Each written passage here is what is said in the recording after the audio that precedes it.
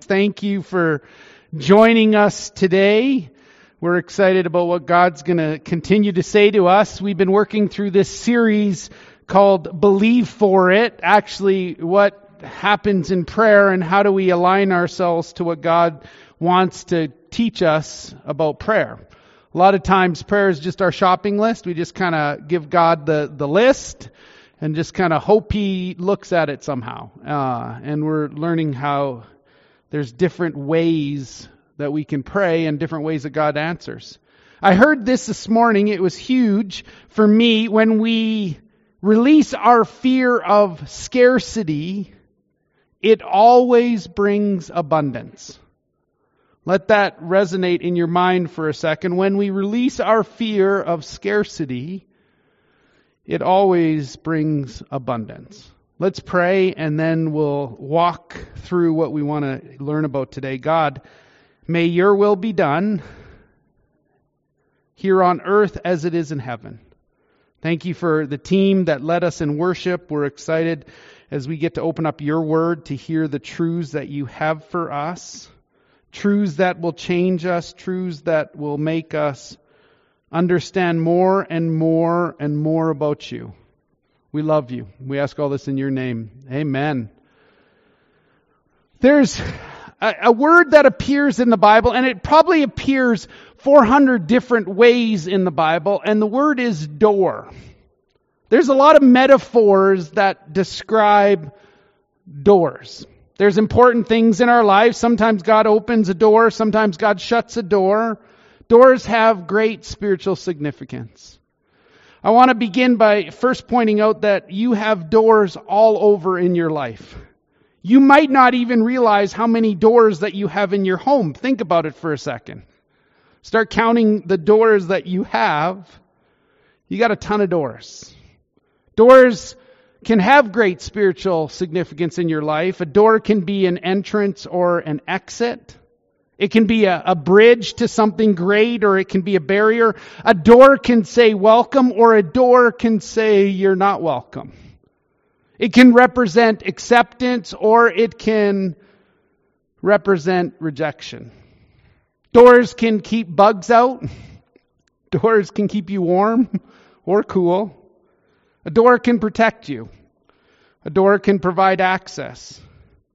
In the Bible, a door can be the entrance door of salvation, or the passage door of discipleship, or the service door of ministry, or the outside door to the mission in your life. The Bible itself is called a door. In Revelations 3, 7, and 8, it'll be on the screen behind me. To the angel of the church in Philadelphia write, there are the words of him who is holy and true, who holds the key of David. When what he opens, no one can shut, and what he shuts, no one can open. I know your deeds. See, I have placed before you an open door that no one can shut. I know that you have little strength. You have kept my word and have not denied my name. We'd call that the door of opportunity. And I love what God says here. I know you don't have it all together. I know that you're not perfect. He says, I've got this key of David. That's how that verse started, which is in reference to Isaiah 22, verse 22, which says, I will place on his shoulder the key to the house of David. What he opens, no one can shut, and what he shuts, no one can open. So let's unpack some doors that we have in our life, okay? So we'll unpack. It's a bunch of different doors that we're going to open. Here's the very first one. Every door that you walk through is a decision. In the Bible, doors are used as metaphors to choices that we make every day. Am I going to walk through this door or am I not? And all of us learn pretty early in life that there are some doors that we shouldn't walk through. There are some doors that aren't worth walking through. But every time you see a door, you're faced with a decision. Will I go through it or not?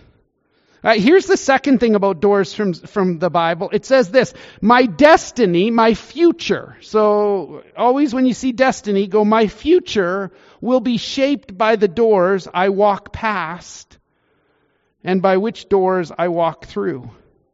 We know this. This is not anything new. We make choices every day. We make decisions, and they affect our future. The tough part is always knowing what is the right door, because every time you walk through a door, there's always cost of your time and money. How many of us, and I don't need to see a raised hands here, how many of us have ever walked through a door you thought was the right door and it was the wrong door? Have you noticed that when you walk through that door, it's not always easy to get back on the right path? There's some doors that you've walked through in life that it's taken you years and years to get back on track. You have to have what the Bible calls discernment, and we'll talk about that in a few minutes. The more discerning you are, the more wise you'll be, the better decisions you're going to make in life. We know that. That's common knowledge. The Bible says this in Deuteronomy 30, verse 15, which is a great verse. God's saying, see, look, pay attention. I have set before you today life and prosperity, death and destruction. So here's the problem. Sometimes you can't see what's behind the door. So how do you make those decisions? You make those with discernment. So let's talk about that for a second. Here's the third thing. A door may be this. It may be an opportunity from God. God says, I'm going to give you a wide open door, and if you walk through it at the right time, in the right way, and you do the right thing, it's going to be amazing for your life. 1 Corinthians 16, 8 and 9 says this, I'll stay on at Ephesus until Pentecost, verse 9, because a great door for effective work has opened to me there, and there are many who oppose me. That's a tough little word that Paul threw in there. See, opportunity plus opposition always equals God's will. Let me say that again. Opportunity plus opposition always equals God's will. When God has a door that He opens for you, it does not mean that it's going to be a problem-free door. We're going to have to grow in character. You'll never have an opportunity that's given by God that is not opposed by evil. And so you should expect opposition even when you know I'm doing the right thing. But a door can also be a distraction from others.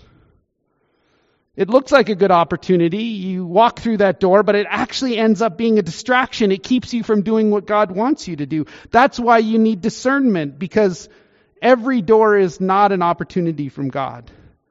God has a wonderful plan for your life. But guess what? Everybody else does too. And they're going to offer you all kinds of opportunities that sound good on how you could use your time, your money, your energy. And they're not good. They're distractions. When I see an open door, it doesn't mean that it's always from God. It doesn't mean it's my purpose. It doesn't mean it's my dream. It might just be a door that's open. A good example of this, and let me talk to you for a few minutes about this. A good example of this is in Nehemiah. In the Old Testament, the Jews were taken captive. Nehemiah rises up to the top in leadership. Nehemiah is sad because he sees his hometown, his country is devastated. They're decimated. They're destroyed. All the walls around his hometown, Jerusalem, have been torn down. And he's worried because the people are vulnerable.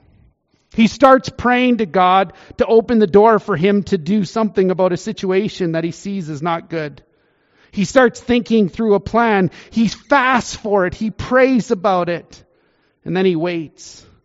One day the king comes, and Nehemiah is his chief servant. And the king comes and says to Nehemiah, Nehemiah, you're kind of looking down today. And King Artaxerxes says this, Nehemiah, what would you like me to do for you? Friends, this is an enormous open door.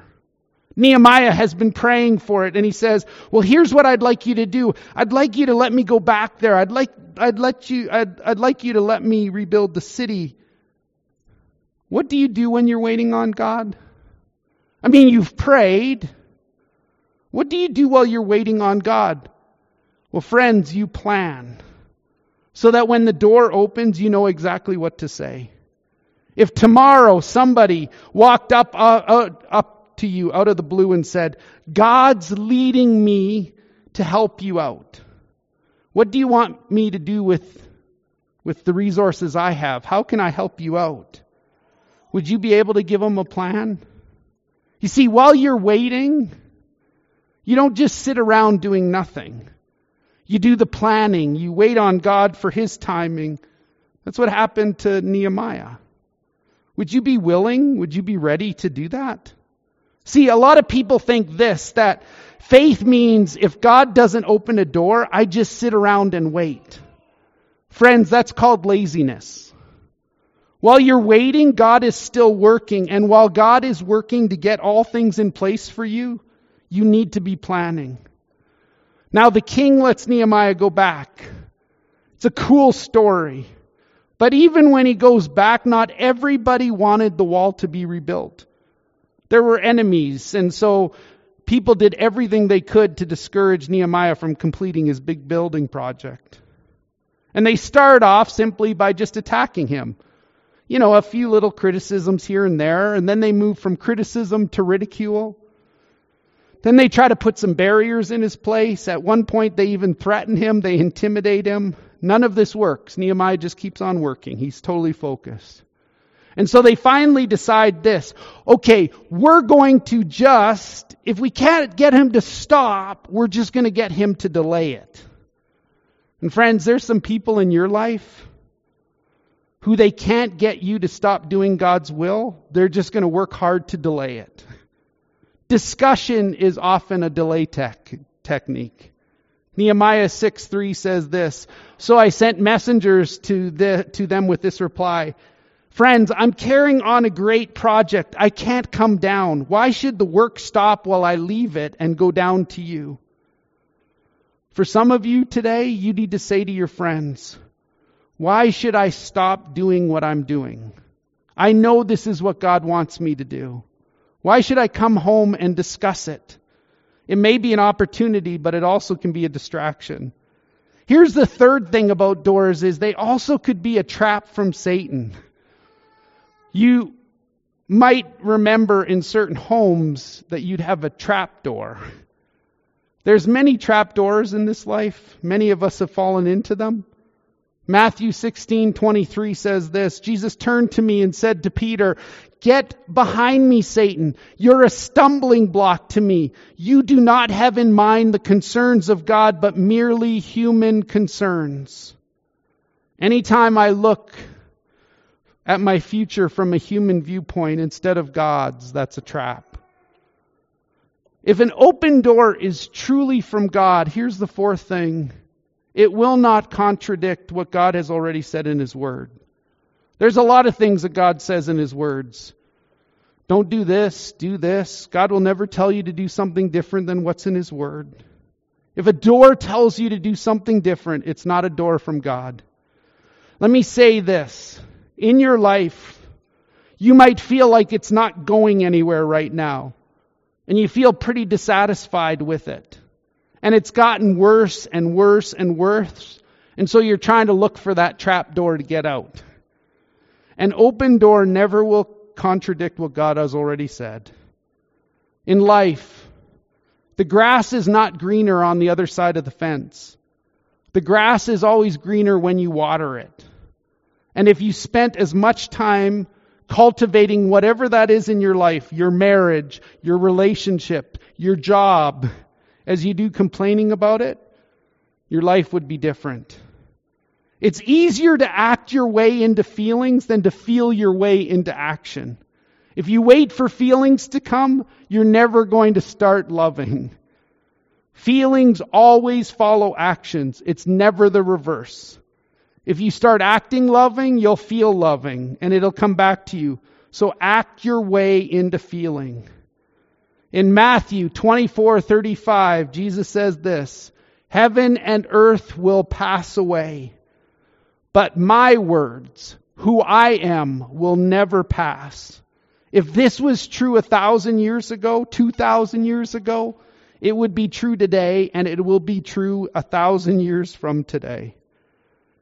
Here's the fifth thing. Sometimes God shuts a door for your protection. You think it's a bad thing that you lost your job? You think it's a bad thing that something went sideways? God shuts the door sometimes for your own protection. In Genesis 7:16, it said this. There's 5 powerful words. Then God shut the door. You know what he's talking about? He's talking about Noah and the ark. Once Noah's in the ark, and Noah had done everything that God had wanted him to do. When he got his family, the animals in there, it says in Scripture that God shut the door. And friends, when God shuts the door, no one's going to open it. And when God opens the door for you, no one can shut it. Why did God shut the door for Noah? To protect him from all the rain and the storm. And sometimes, friends, that happens in your own life. It doesn't feel good, but it's for your own protection. You might have gotten fired, but you don't know why you got fired, and it doesn't make sense, but God has a bigger plan. Sometimes God removes a harmful person from your life for your protection. Don't run after them. Don't do it. God has shut the door. Here's the 6th thing. God will open doors if I open doors for others. This is a golden rule. Do unto others as you would have them do unto you. God wants us all to learn to be givers. He wants us to learn to be generous. The Bible says this in Proverbs 11:25. A generous person will always prosper. Whoever refreshes others will be refreshed. Did you know that there are more promises in the Bible about generosity than any other subject? Now listen, I'm not talking about giving money. I'm not talking about tithing. I'm talking about just being generous all the time with people, with everything you have. In Christianity, we call that hospitality. Christ followers are to be known by their hospitality. Hospitality simply means that I open doors to other people. Why does God make generosity such a big deal?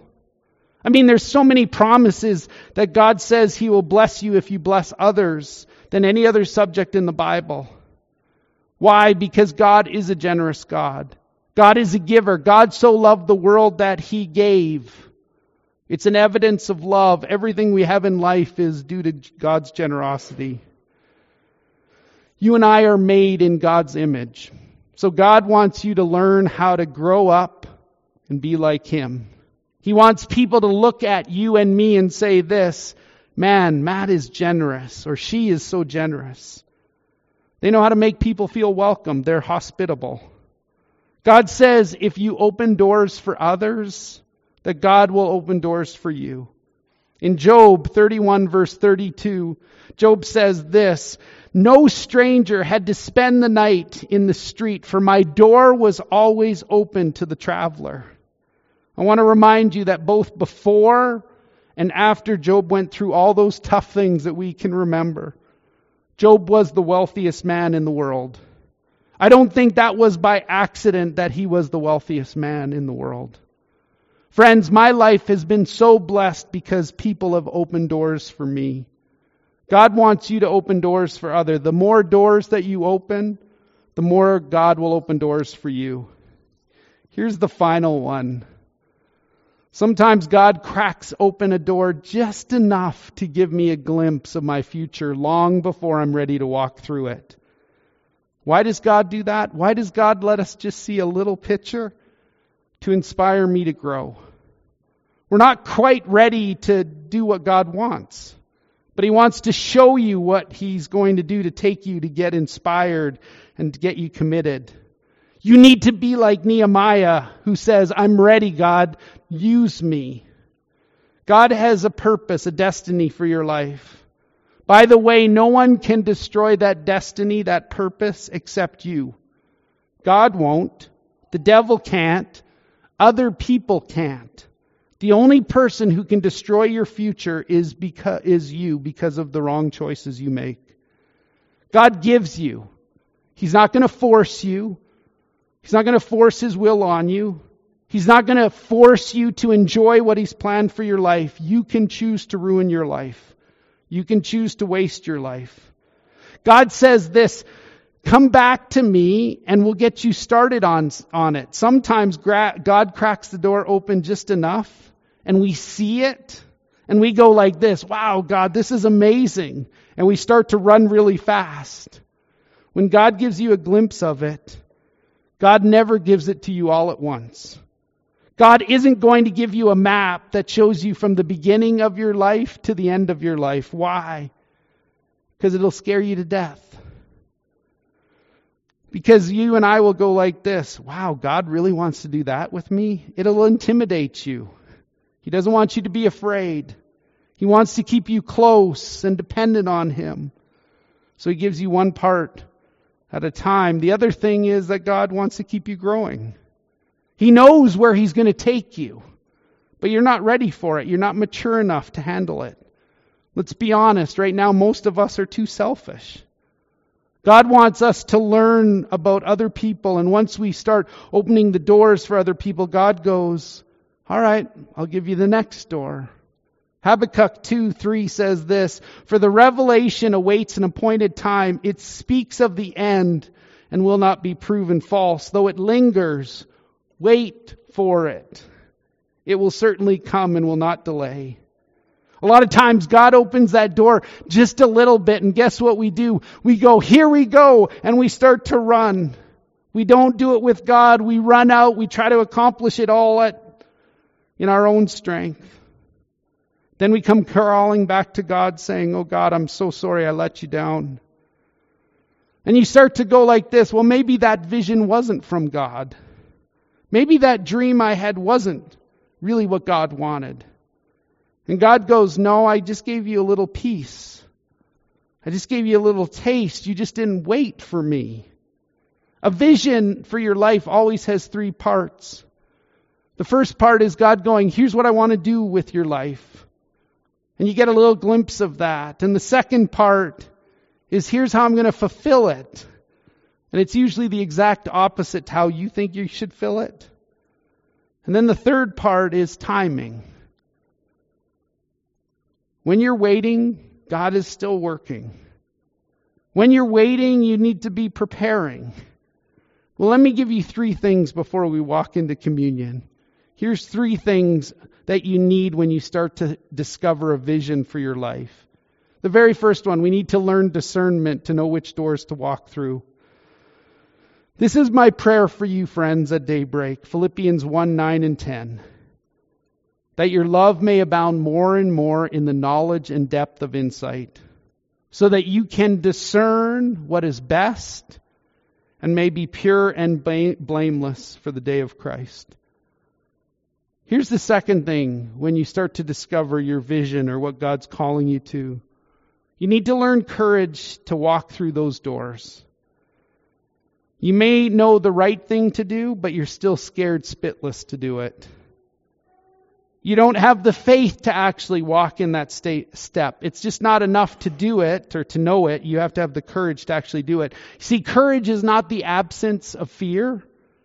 Courage is doing the right thing even when you're scared. Friends, it takes courage to ask someone for forgiveness. It takes courage to offer forgiveness to somebody, to reconcile with somebody. In 1 Chronicles 28, verse 20, David said this to his son Solomon, be strong and courageous. Solomon, do the work. Don't be afraid. Don't be discouraged, for the Lord God, my God, is with you. He will not fail you or forsake you until all the work for the service of the temple of the Lord is finished. If God is in it, He does not sponsor flops. Just have the courage to walk through the right door. Friends, every decision that I've made in life, major decision that I've made, I've been scared to do it.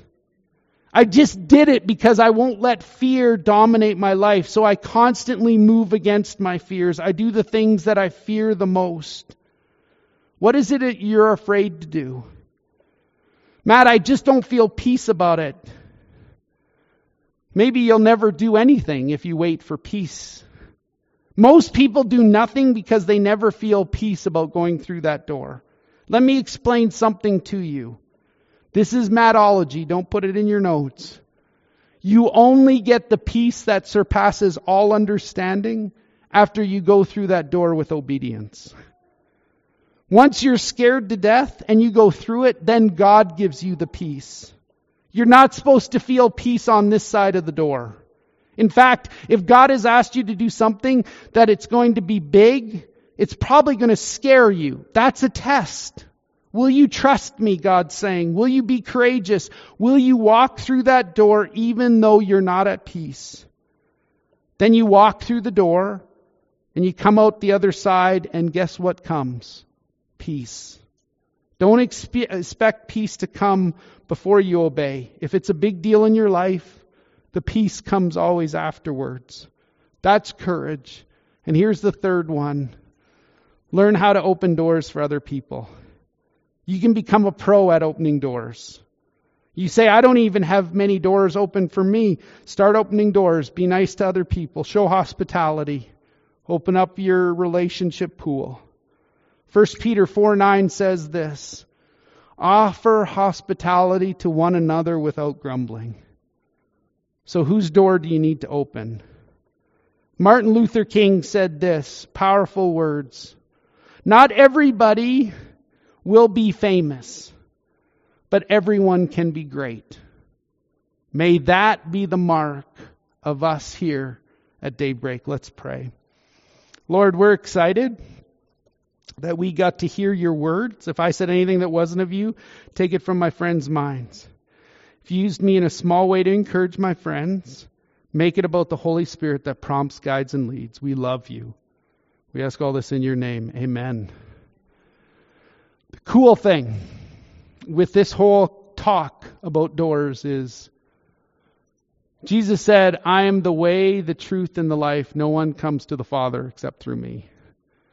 And today we're holding the communion elements, which really is the door for us. Now, communion's going to be a little bit different today. You're going to have a few options here today. Darren and the team is going to lead us in some worship. I think they have 3 songs. You can choose to take communion by yourself, and that's an okay thing. You can choose to take communion with somebody. You can go to somebody and go, brother or sister, I'd love to have communion with you. And so the next 3 songs in worship, you're going to have the opportunity to take communion in your own time. Now, anytime we take communion, there's simple rules. The simplest rule is you just have to have a relationship with Jesus. The beauty is none of us had to bring elements. Some of us didn't bring a big cup or a small cup, or we forgot the cup. It's provided for us. That's the beauty of the Lord's table. Everybody's welcome at the Lord's table. Doesn't mean that we have to have it all figured out. Doesn't mean we have to be perfect. It doesn't mean that we came and we are pure today as we walked into the church. Some of us had a rough morning. And so that's the beauty of communion. It centers us. But communion is never meant to be all by ourselves. That's why we do it in the church. And Paul says in his writings in Corinthians that anytime we take communion, we actually say to one another, He's alive and He's not dead. And what a great reminder for us that we serve a God who is alive. And so I'm going to pray for us. And then I'm going to run off to Renfrew. And in these 3 songs of worship, at some moment you might go, I'm ready to take communion. Or you might go, you know what, I want to reconcile my relationship with somebody. This would be a great place to do it. Or, you know what, I just want somebody to pray for me. And so I'm going to go up to somebody and go, let's take communion together, and I'd actually like you to pray for me. And here's my prayer request. And so we're going to allow this space to be free. You don't have to be nervous. You don't have to take it with somebody. But if God's stirring in your heart, you should go take it with somebody, then this is a great opportunity for you. Let me pray for you. God, how cool to think that we get to take communion together. We proclaim together, you're a God that is not dead, he's alive. And we remember the cup that was your body broken, the human body that was broken on behalf of us, the sacrifice. And we're reminded of the juice, the blood that was shed for us on our behalf so that we could have a new covenant come in. In these next few minutes, make this place incredibly holy. Allow the voice that distracts us to be so far gone. And may we be a community. We love and adore you. We ask all this in your name. Amen.